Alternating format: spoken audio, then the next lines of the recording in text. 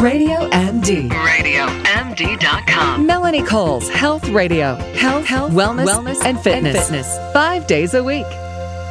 Happiness can be a hard emotion to define, and even though you may know how it feels at moments of great joy, there are other things in your life that strip those positive feelings away. And how do you get them back, or can you practice being happy? My guest today is Dr. Lamise Khorshid. She's a clinical health psychologist in Los Angeles, California. Welcome to the show, Dr. Khorshid. So, happiness. We know how it feels when we feel joy, when we're watching our kids do something, when something really great happens to us. But it seems like it's on the edge of the precipice and it's so easily taken away. How do we try and incorporate it and keep it going? Yeah, hi, Melanie. Thanks for having me. You know, happiness is often thought to be an outside source or something that we strive towards. But what I'm excited to share with you today is happiness has a lot to do with the habits or the things that we practice. A lot of happiness is related to the skills we practice. So there's a part of it that's genetic. So some people are born a little bit happier than others. It's about 40% on average of our happiness.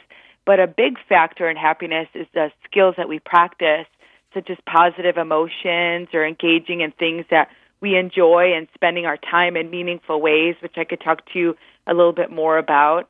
Our relationships impact our happiness, and engaging in things that we value. All of those factors are things that we can practice. Happiness also has to do a lot with the ways we treat our body and the ways we adequately get nutrition and sleep, and all those factors impact your happiness.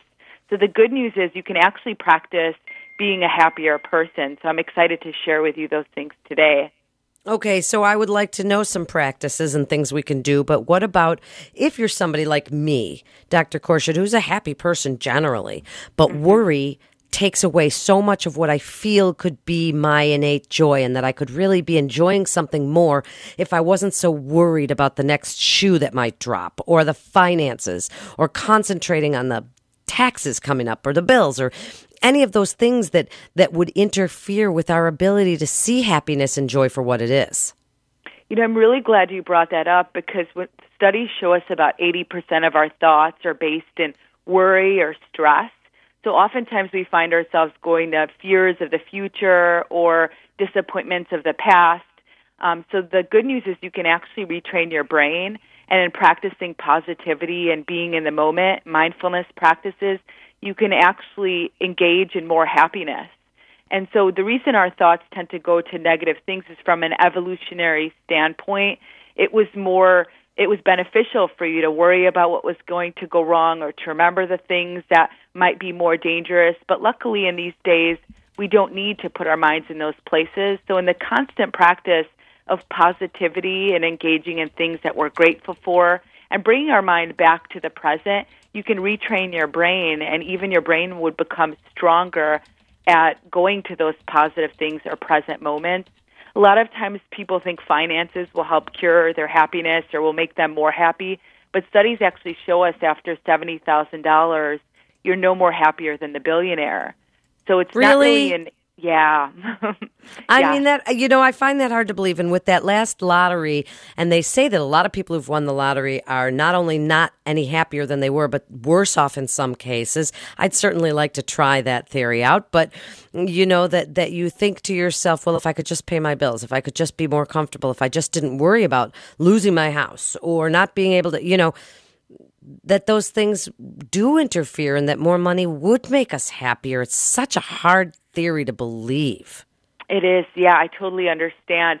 So a lot of people think that increased finances are going to help them, but we know after your basic needs are met, and you've got your food and your shelter and your bills paid, that increasing amounts, even vastly increasing amounts of finances aren't going to make much of a dial, because a lot of it boils down to your attitude and the practicing of some of the skills that we're talking about today. Okay, so give us some. Yeah, absolutely. So the first would be positive emotion. So we mentioned a little bit about this, but bringing your thoughts to those things that you're grateful for. A lot of times people are spending a lot of their thoughts and striving to the next moment or to the future. So bring your mind back to the present moment, because even studies show us that when we assess people's happiness, those people that are happiest are the ones that are engaging in the here and now. And then another part is how we engage our time. A lot of times our time gets away from us. So we hope to exercise or we hope to engage in things that are meaningful to us, but our time goes by and we're running around chasing the next thing that we need to do. But actually mapping out the time purposefully is linked to happiness. So finding the different factors of your life that bring you meaning and joy, engaging in things like your community and your health, and scheduling those in like you would any other appointment is linked to happiness. And then relationships are really important. We even know nowadays that being isolated could be just as bad for your health as having a chronic disease. So making sure that we're engaging in relationships and our social networks, those are linked to our happiness. But also the counter is true. So if we're engaging in relationships that are toxic or filled with gossiping or negativity, they can take away from our happiness. They could be time thieves and they could steal from our joy. And then really doing things that we value and engaging in behaviors that we value. So, for example, if helping others was something you really valued, engaging in those things on a daily basis, on a regular.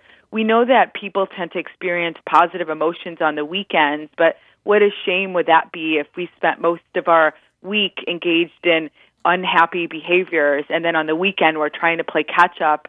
So really looking at it as a daily practice of happiness, engaging in things that we enjoy on a regular basis that can help foster your happiness. We even know if positive emotions like laughter can engage your happiness. So really trying to laugh each day, whether it's through watching a funny show or watching a little funny YouTube clip, can boost your happiness immediately. And that laughter can be healing to our system even on a cellular level. So doing those things on a regular basis can enhance your happiness.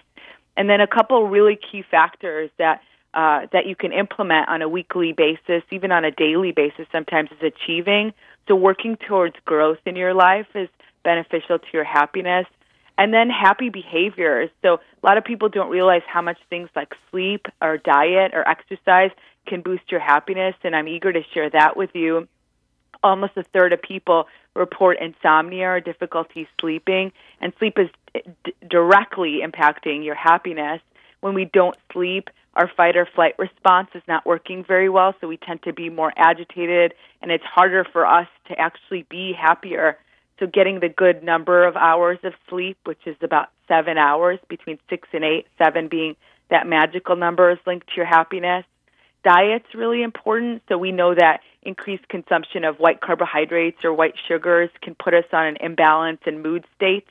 So really trying to regulate our meals that have good composition of fats, carbohydrates, whole complex carbohydrates, and protein. That's really essential for happiness. And it certainly is. And Dr. Korshid, I'm so sorry, but we're out of time, and it's great information. Tell people where they can find out more information about you. Great. My name is Dr. Lamise Korshid, drlamisekorshid.com, or my phone number is 310-403-7444. Thank you so much. And so you can certainly practice happiness. And, you know, as Dr. Korshid said, getting exercise, using good diet, getting sleep so important. We talk about it so much on all of our shows and the importance of a good night's sleep. So get to bed a little bit earlier, maybe wake up a little bit earlier and get some time to exercise and do something nice for others. That helps you to feel happier. Try not to worry so much. Physician, heal thyself, right? I'm trying to give myself my own best advice, but it really is what works, and you notice it if you try it. So, you know, try all of these things. And this is Melanie Cole. If you missed any of the great information, you can listen anytime on demand or on the go at radiomd.com. Thanks for listening and stay well.